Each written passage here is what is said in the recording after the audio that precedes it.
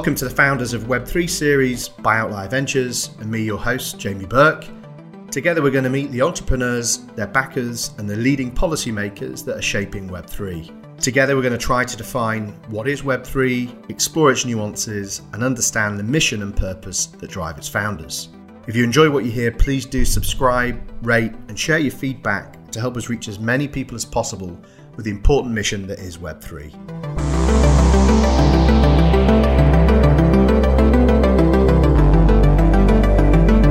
Today, I'm really happy to welcome Sandra Ro, CEO of GBBC, the Global Blockchain Business Council, as well as co-founder of Proof of Art and Grow Markets. Welcome, Sandra. Thank you, Jamie. Delighted to be here.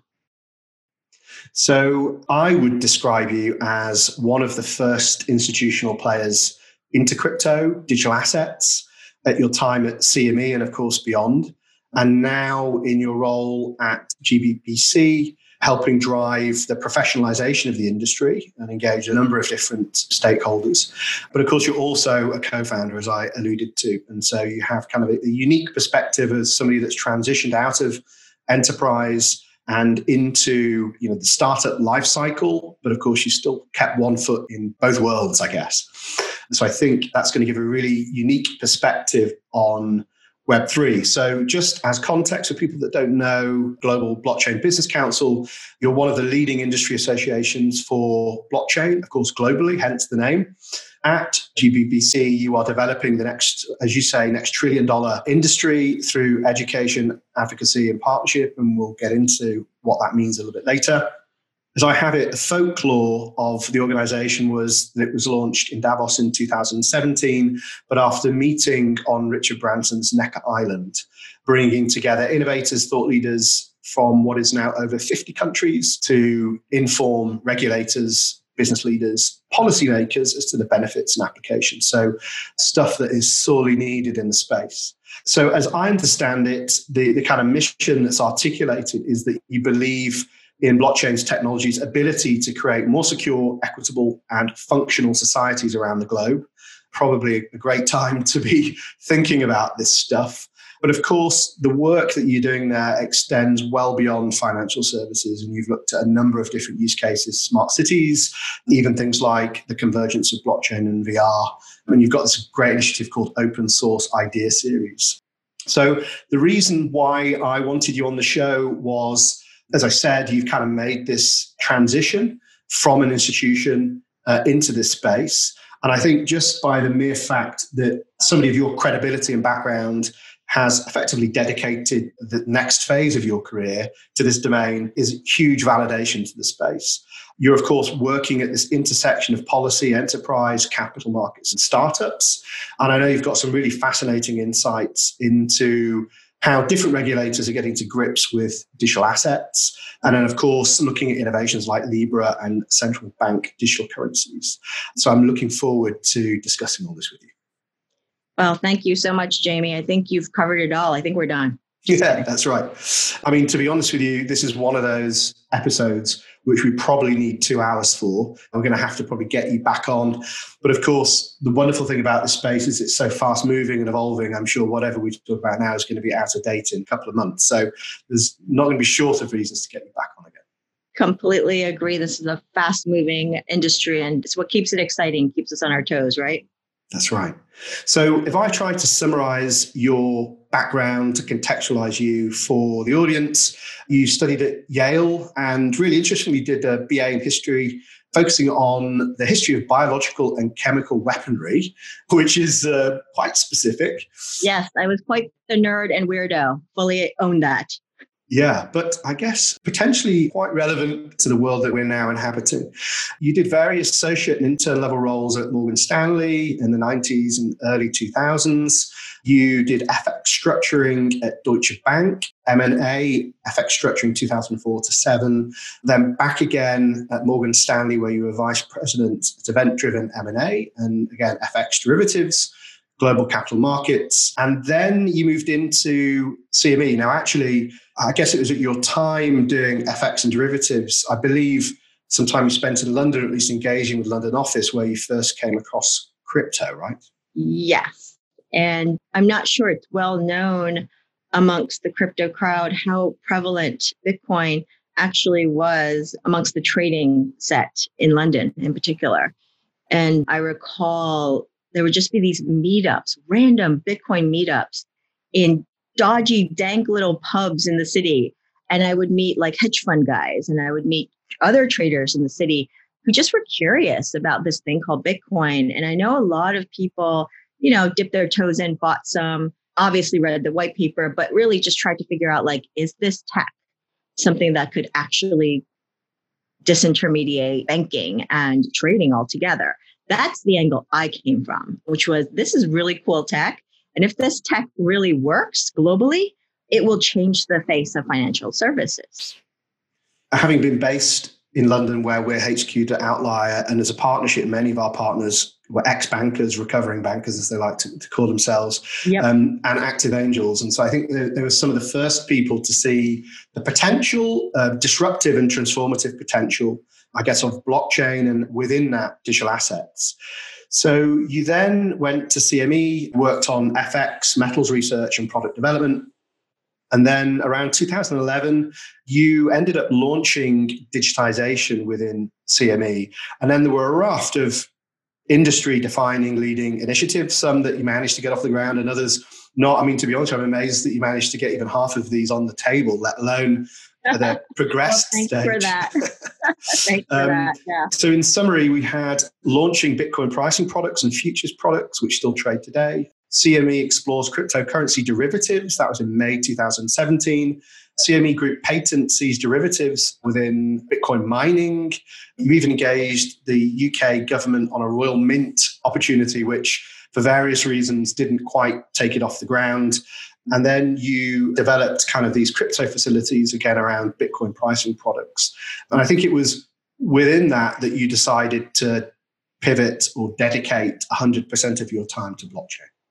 Yes, absolutely.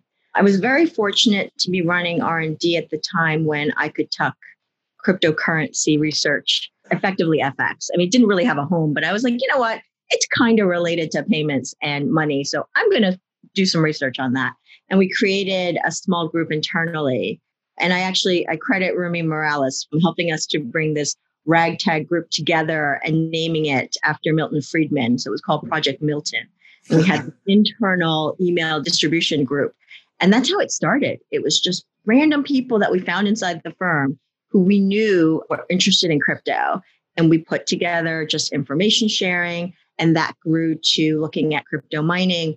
Little known fact, we actually proposed CME in one of our kind of new business pitches to actually start mining Bitcoin in some of our data centers because there were all these servers and we're like, let's just put them to use.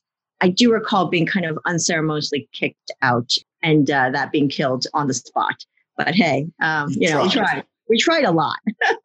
Well, it's interesting. So for those that don't know, Rumi Morales is actually a partner Outlier. It's how we're connected. And she also worked at CME in the venture division, which again was relatively new, I believe. And CME made a number of investments into Digital Currency Group, Ripple, some really quite edge stuff, considering it was within CME and an institution like that.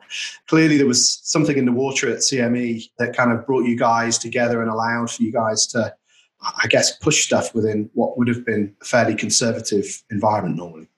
Yes. At the time, Pinder Gill was the CEO. And I distinctly remember having a conversation with him in a London pub. He was visiting London for a conference. And I remember saying to Gill, we really need to think about innovating more. And he was like, well, if you have ideas, just do it. And I said, well, Gill, I need financial support for this. And he's like, okay, well, then put a proposal together and make it happen. And it was just like that. And it was like, all right, let's get going. Now, ventures had already been created. And Rumi, obviously running ventures helped a lot. It gave us exposure very early.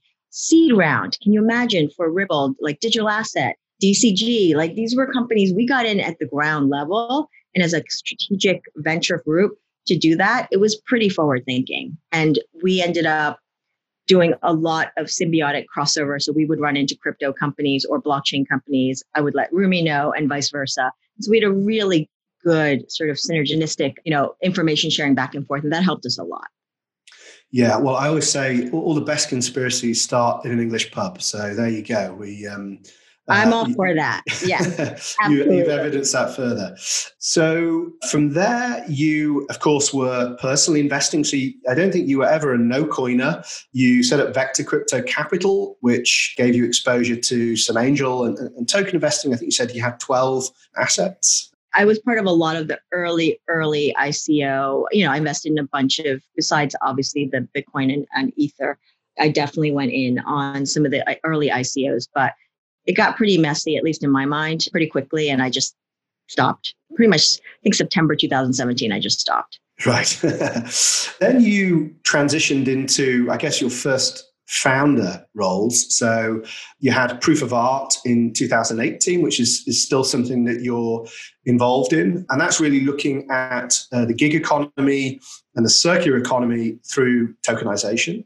And you did a number of advisory roles, Alpha Point, Global Digital Finance, BitGive, where you're advisor and board of directors.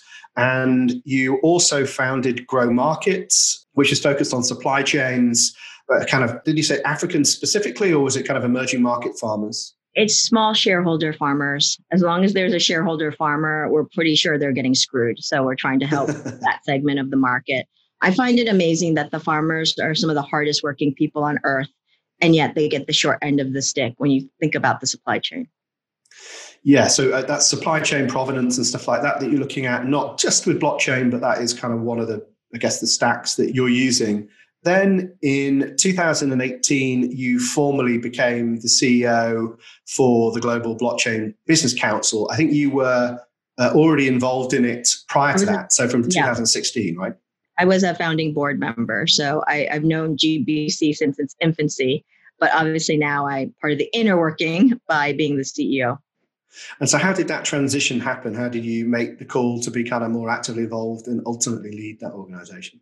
I'll be very frank with you, and I'm very public about this. The first CEO left very suddenly, and everyone looked around the boardroom and said, "Hey, you can do this." And I said, "No, I can't. I'm very busy right now." And the part-time role became a much bigger full-time role. But I do believe I've benefited greatly from the role, and hopefully I've added and grown and hopefully shaped the role as well, or the organization as well, to be what it is today.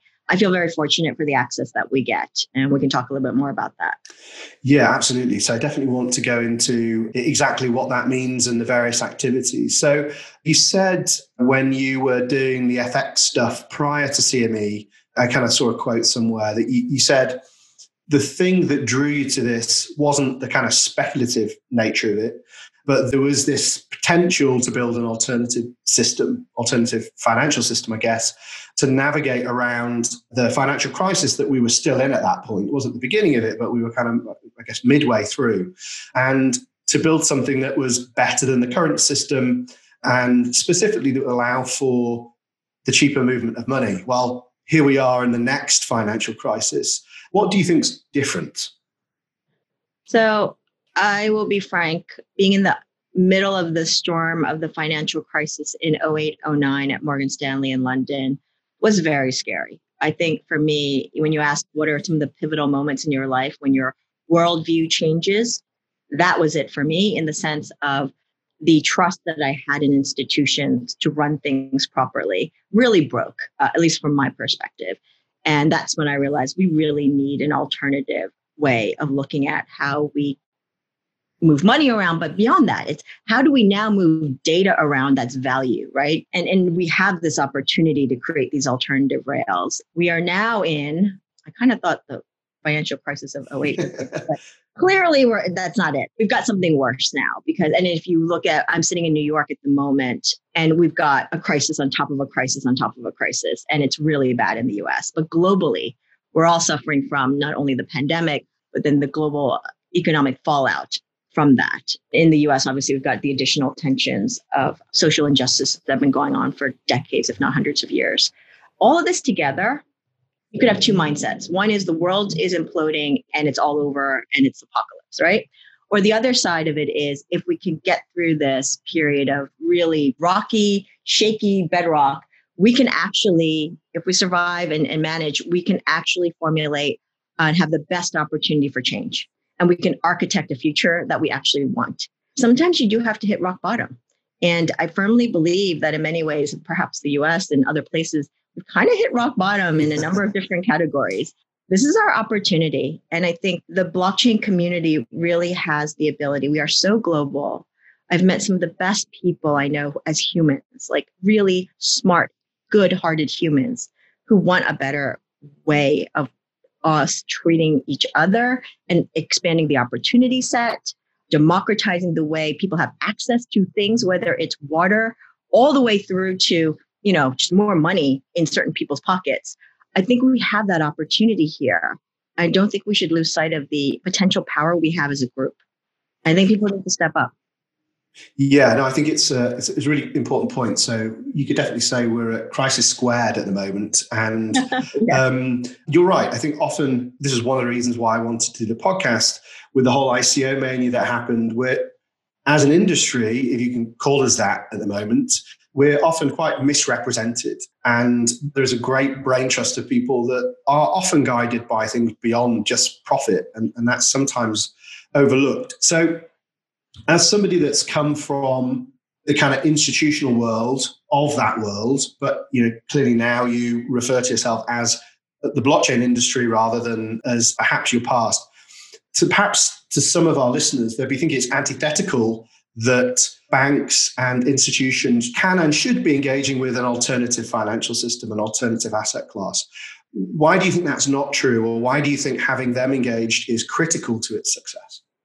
And I know this is not a neat way of classifying things or the world. It's much more complicated. But if I were to boil things down, in countries and in places where there is no really strong existing financial market infrastructure, for example, then you've got greenfield. I think that's wonderful. If you have internet access, you've got electricity, you've got the basic stuff, you can build the digital superhighway of the future, and it's amazing. And you can leapfrog all the crap that the developed world that has the entrenched legacy systems have to deal with.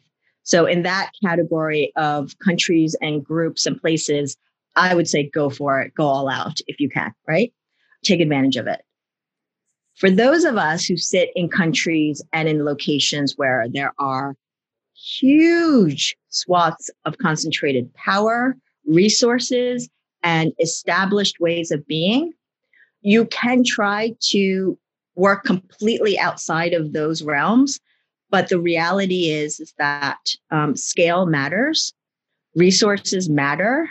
And unless you can be relevant, you're either going to be dismissed as nothing and just the establishment will go on. Or if you become large enough, you can either be an asset and an asset for change, or you could be considered a threat. And my view is we kind of need a mix of both. We need the people who are going to poke the bear and go for it. But we also need people, and this is the role I play, which is the people who understand the way the establishment works, but then can translate back and bring in those who are pushing the envelope and creating the alternate systems to work together. Because we do need that middle ground at some level when you're talking about legacy and existing systems. Don't get me wrong.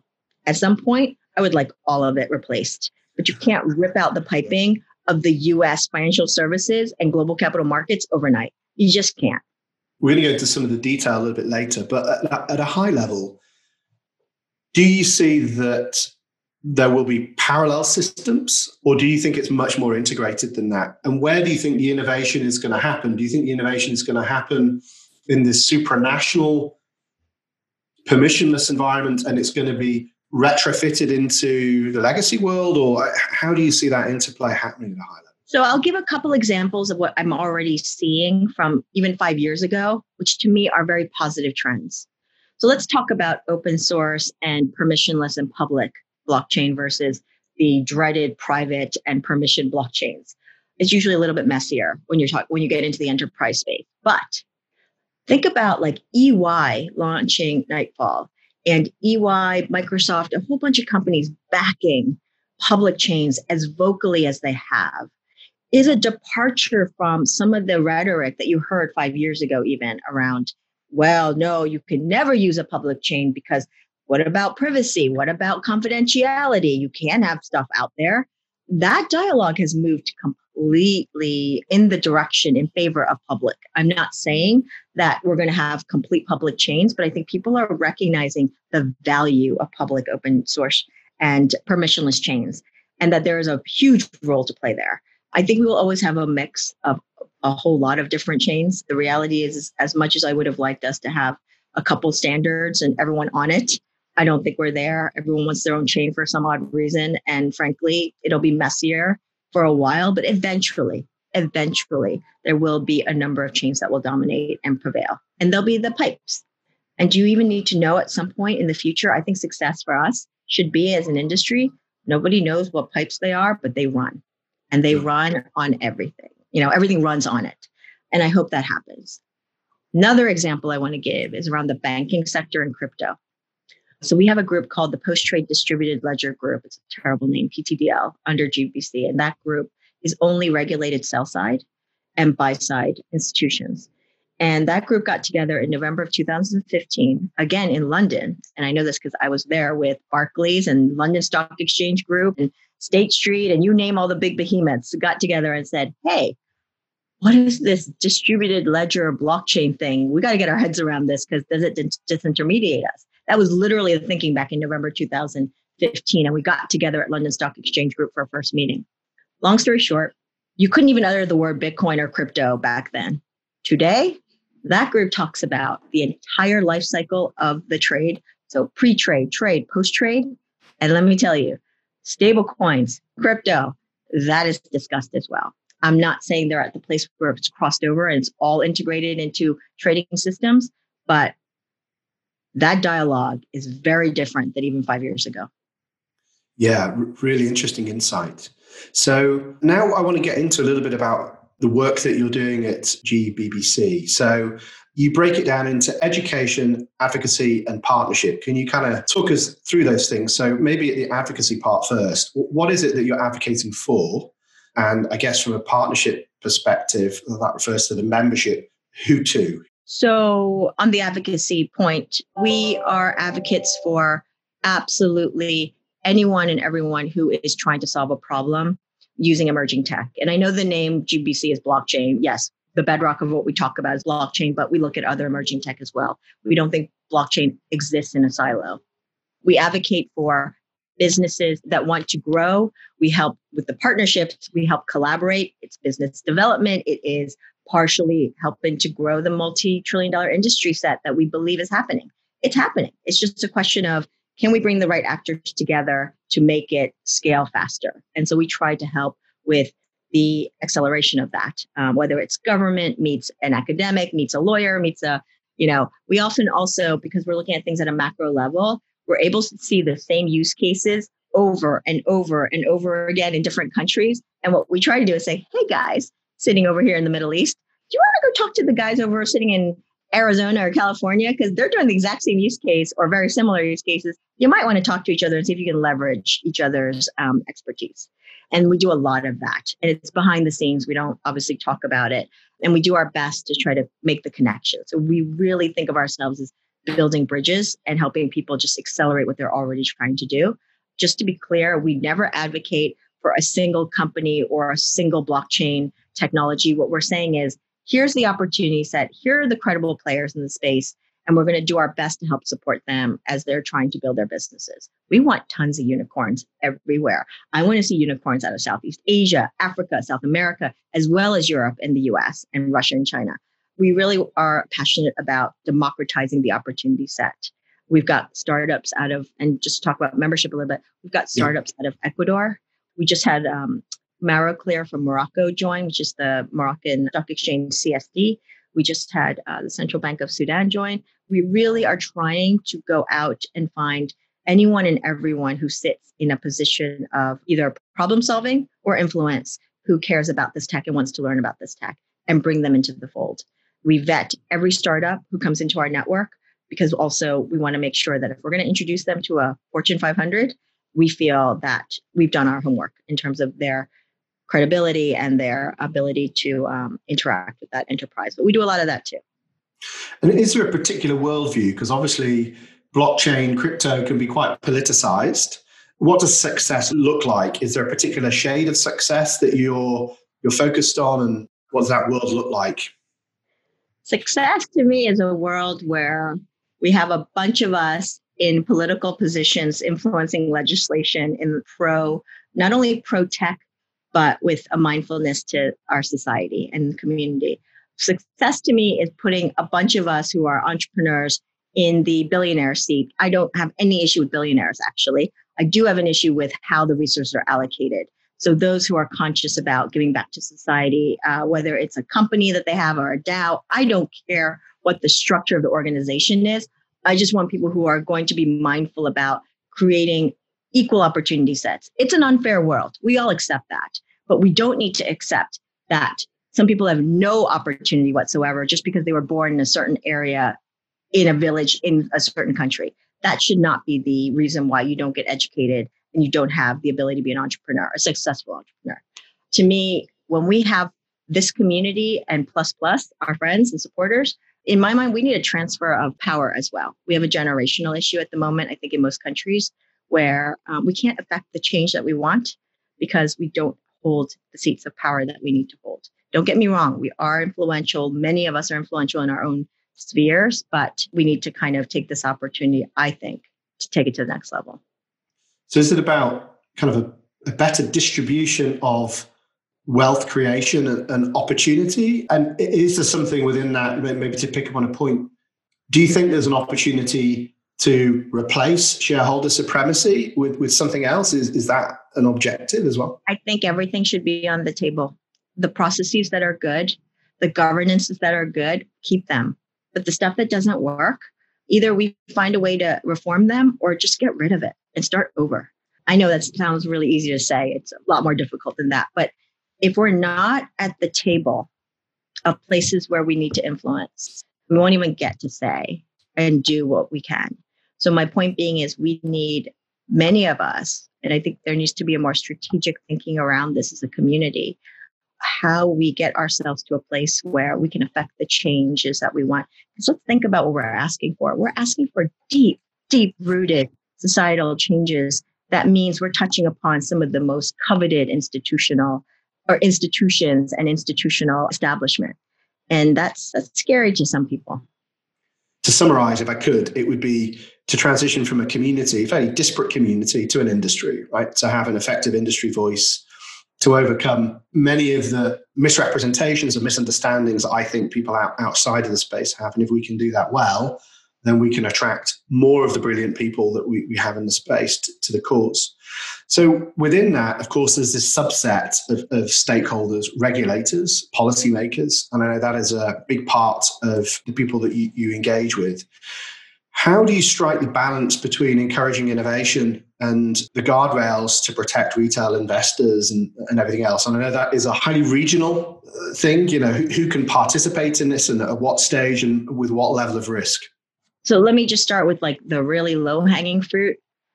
What we really are concerned about are countries that have outright banned any kind of crypto whatsoever. And let me make another point about ICOs. ICO 1.0 did not go off so well, but ICO 2.0 should be better and will keep getting better. I like the model personally. I think we just need to refine it for a world that does safeguard against the unfortunate bad actors that are out there. So how do we work with regulators? My view is, look, to me, the ones that are most concerning are the ones who are just saying no. And so you got to find out, why are they saying no? What are some of the concerns? Because if maybe you can start chipping away at some of the real issues, then maybe you could get them to back down, right? So that's kind of like one bucket of group of regulators. The others actually are probably the majority fall into need to be educated. And that's where in the very beginning of GBC, education was like the top of the three things that we do. Education was the number one thing that we did. And it's just literally sitting down with government officials and regulators and just explaining why this is not such a scary, big, bad thing. Don't get me wrong. I don't think it's right to misrepresent, but I do think it is fair to say these are the pros and cons of what this industry or this, technology is doing. And these are the things that benefit you, but to see it from their perspective. My view is very simple. Technology is great, but we often forget that people are involved and people usually mess things up. And so the key is for how do we work with each other in a way of understanding why the other person may be doing what they're doing and what their motivations are, I think goes a long way. We do really need to understand what motivates the regulator or the legislators to do what they're doing. So if we could illustrate that spectrum. So we had Pteris Ilgavis of European Commission and leads the Digital Single Market Initiative, very pro-innovation, very informed. I'm always very frustrated at how little people understand how Europe is its attitudes at both the kind of regional level and a national level to crypto assets. Have a very nuanced understanding and very pro-innovation. But then if we look at the other ends of the spectrum, you have relatively small environments, Switzerland, Liechtenstein, Malta, Singapore, that are seeing this as an opportunity, a USP to move quickly.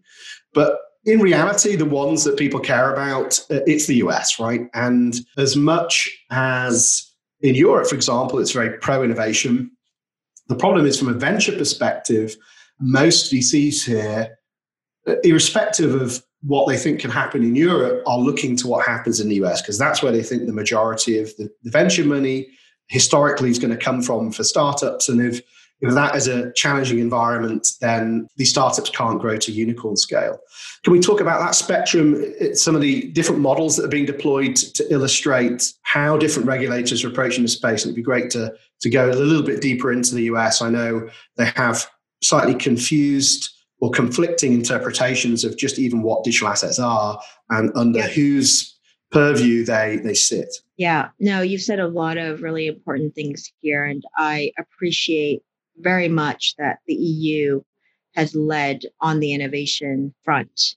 And I do agree with you, but that doesn't translate into skin in the game and money being put into startups. And I feel like the culture of risk aversion is very prevalent in Europe. Having spent over a decade in the UK, I think the UK is probably a little bit more risk tolerant, at least the VCs in London, but there's still a risk tolerance level that is higher, or a risk aversion level that's higher than in the US, where, don't get me wrong, it's not like people are just handing out money on the streets, but your access points in New York and Silicon Valley are there. So if you can get in the door, you're able to pitch. It is available. And I think that is eroding. I think it is actually starting to erode. I don't think Silicon Valley is the center of what's going on in blockchain and crypto. I actually would argue they've missed the boat for the most part.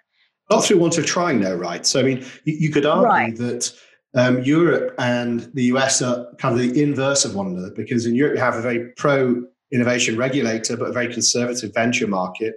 Yes. In the US, they've been lobbying the SEC with safe harbor memos and what have you. So it's the regulator that's been inhibiting innovation, whilst the venture market is very bullish. What's going on at the SEC, right? I mean, it's not that they don't understand the space, but why are they a laggard? I've spent a great deal of my time, as much as I despise politics, trying to understand the various pieces of institutions. I mean, the US is very fragmented and it's actually decentralized in many ways, which is kind of a good thing. It's a federated model, right? So you've got different groups of regulators monitoring different things and they enforce different things. I don't know how many people are aware in the US markets, there's always been a tension between the CFTC and the SEC.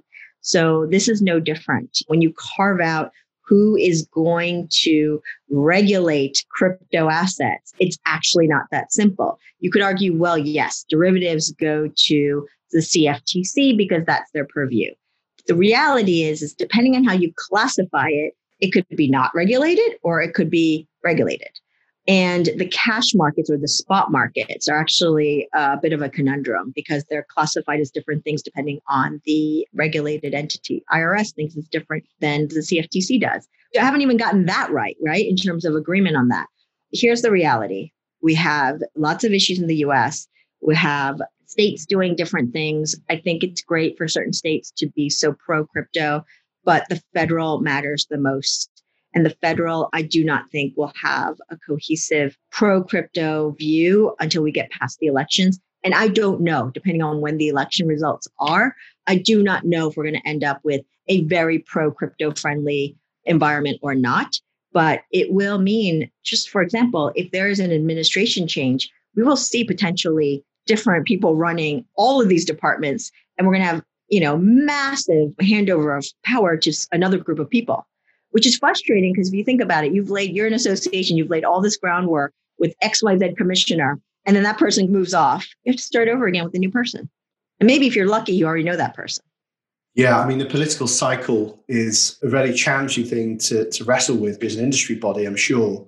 Certainly in the European context, there is a bit of a burning platform, maybe an existential threat, which is, for a long time now in Europe, if you look at the current paradigm, Web 2 and platform monopolies, there have been many reasons why Europe has wanted to limit them, curtail them, break them up, have them act in a more socially responsible way around data, GDPR, because it's seen as other.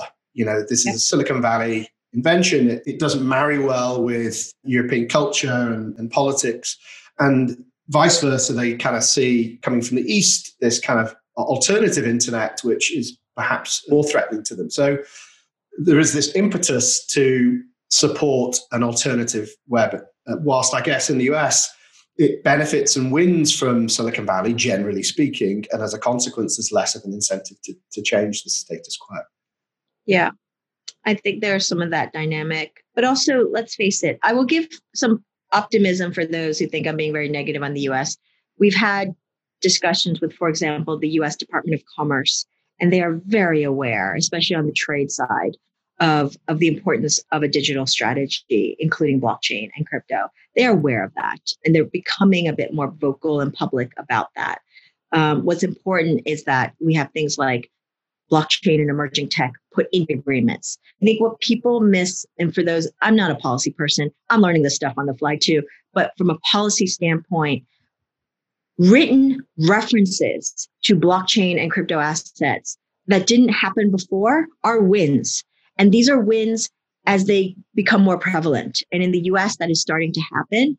In one of the FDA reports for COVID, I don't know that many people even knew this, but blockchain managers are considered essential. It actually says it in the report. So it just goes to tell you that a lot of the work that people have been doing, whether it's a startup educating different elements of the US government, these seeds have been planted and they are growing. And I think that's a positive thing. But the reality is we've got to keep in check that the US is a confused place right now. It's not focused on digital anything. Really, it's not. And it needs a serious upgrade. We've been pushing hard for there to be a more cohesive strategy.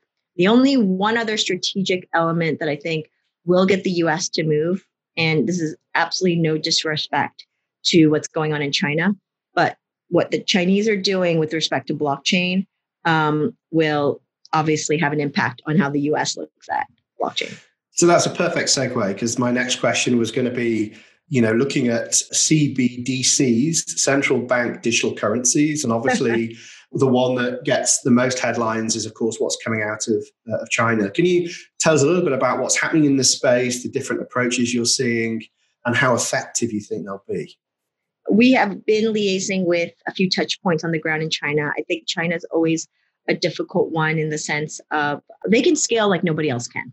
Really. I mean, let's face it, when they want to put something together, they can get 300 programmers overnight and they're working on it. I think the issue for us as a global community will be is if China, they're going to launch a digital currency, they will have the BSN blockchain network for China. If they go to export that and internationalize that as the standard for the digital infrastructure that we're all going to be using, I don't think we should rule it out. I think that could happen.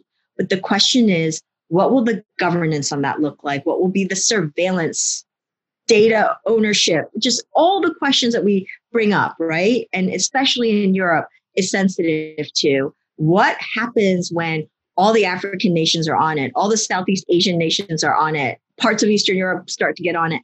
My question then becomes, do we allow it just to grow organically, or do we have a direct dialogue with people who are creating the BSN and other, initiatives and make sure that we grow this together? Or do we allow China just to build it and then all of a sudden we're either going to adopt it or not, and it becomes a US versus China thing? I worry about that. And I think the EU in particular could play a huge role in being the buffer and rational mind in what I think are going to be conflicts. Yeah, I mean, it's really interesting because, of course, you have to see this in the wider context of effectively a growing Cold War. It's interesting.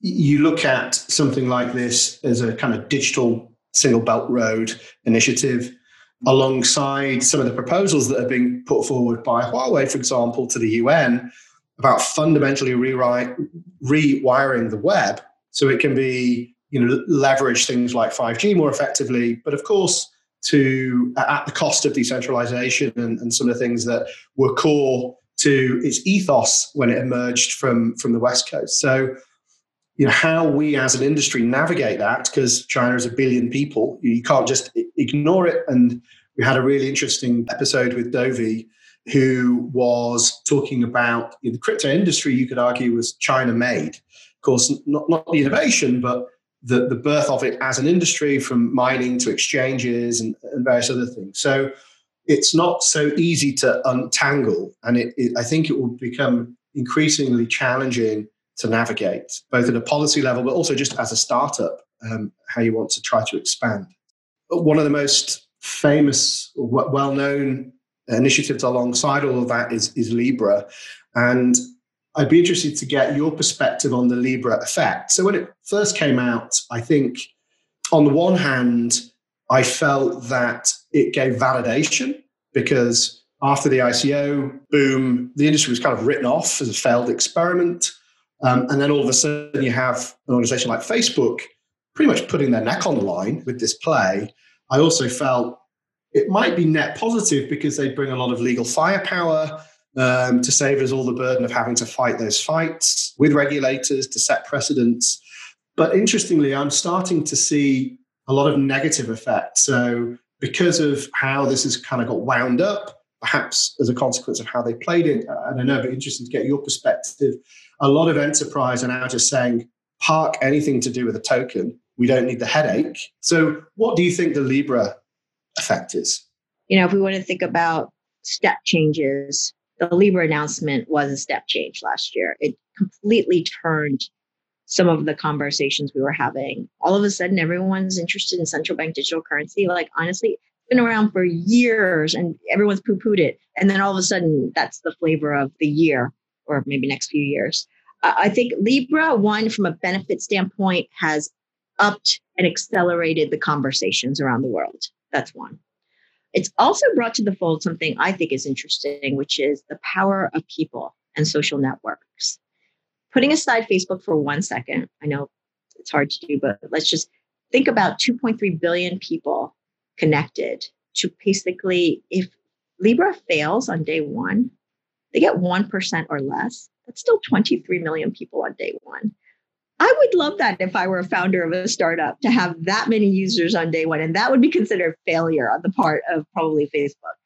The question I have is, for our future, do we have social networks actually competing against sovereigns? And this is where I think we could get some really interesting results, because what is a sovereign to do about 2.3? You could try to break Facebook up, but if that platform works in any decent way, how do you control that? It's like whack-a-mole. You're really going to try to kill off. It's kind of like the way people try to kill off Bitcoin. It's just like, good luck. Once it gets enough traction and it's out there, people will adopt it. And I think what's freaking out governments is really around the power of these social networks. Not just Facebook, by the way. It's WeChat. There are others that are rising. We could have multi-billion people social platforms or networks that are connected. And that buying power, that power in general, is more than any sovereign, really. It's a really interesting way of framing it. There's actually a book called The Stack, which is like as thick as the Bible. It took me at least a year to kind of get through it. The name of the author escapes me, but I'll put it in the notes of the podcast. It talks about sovereignties, the sovereignty of the citizen user. It talks about the sovereignty of platforms, states. And so whether it's the intrusion of the sovereignty of the individual by the platform and their privacy, whether it's, they refer to the first Sino-Google war that kind of broke out. And so how these different sovereignties navigate one another. And you're absolutely right. If you think about something like Libra, bigger global population than most countries, that, of course, then represents this systemic risk if, for whatever reason, its design goes wrong. So how do you think, whether it's Libra or any other protocol that aspires to that level of scale, how can you possibly design for a decentralized instance without all the various breaks and everything else that you might have with people to intervene? How do you make design choices that can carry that economic load without bringing entirely new levels of risk into the financial system? So I'm going to put my product development hat on. How do you develop a product? And if it becomes wildly successful, how do you prevent it from breaking financial services or a specific market? It's about monitoring and designing it the best you can at the time with the information that you have and involving the correct regulators and whatnot. And let's face it, the Libra white paper 2.0 is the direct result of the engagement that they've had with others, aka central banks and regulators. And it's a different version, right? So there we are. Before it even launches, it's a different version. Okay, that version launches. If it does, in fact, start to get real traction and adoption, there needs to be a work plan of the risk tolerance and how does it roll out? And can they actually manage that and control that? Because if you can tweak as you go along, knowing that some things are going to break, I think you need to always assume when you launch a product, things will not work out, things will break. But how do you minimize the risk of the whole thing just blowing up or you blowing up a market? And there are ways to do that. I don't think it's about, boom, it launches and all 2.3 billion pick it up overnight. It doesn't happen like that. Nothing happens like that. Even WeChat grew over time to WeChat Pay, or WePay, is it? So I think we're going to see gradual adoption. We could get lucky and see an explosion, but it's Libra Association's job, in my view, or at least the people who are safeguarding it, to manage that risk process and have a roadmap for it, knowing that things are going to go wrong. I don't think there's any other way to do it, really. Yeah, I mean, I guess you're right. Somebody like yourself coming from institutional banking, there have been plenty of products that have been launched into the financial system that with various outcomes. It's not a new thing to launch a product that has the potential to blow up a market because of things you haven't planned for, right? Especially as these things become increasingly automated. You also need to know, can you put the brakes on something if it really goes wrong? I mean, look, there have been financial products that just, for whatever reason, go completely U-shaped and wrong. The question is, can you pull the plug? In the old financial services world, you can. But in this new world, can you actually, once it's out, can you actually bring it back in? I think that's a bit more difficult.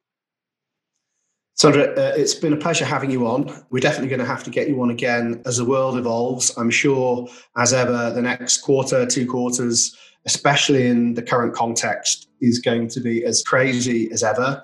At least it kind of keeps us on our toes. We sadly didn't get to talk much about your startups that you're a founder of. But again, I hope we get to have that privilege at some point in the future. Jamie, it's been a great time talking to you. And absolutely, thank you so much for the privilege of being able to spend some time with you guys. If you enjoyed today's podcast, please make sure you subscribe, rate, and share your feedback to help us reach as many people as possible with the important mission of Web3.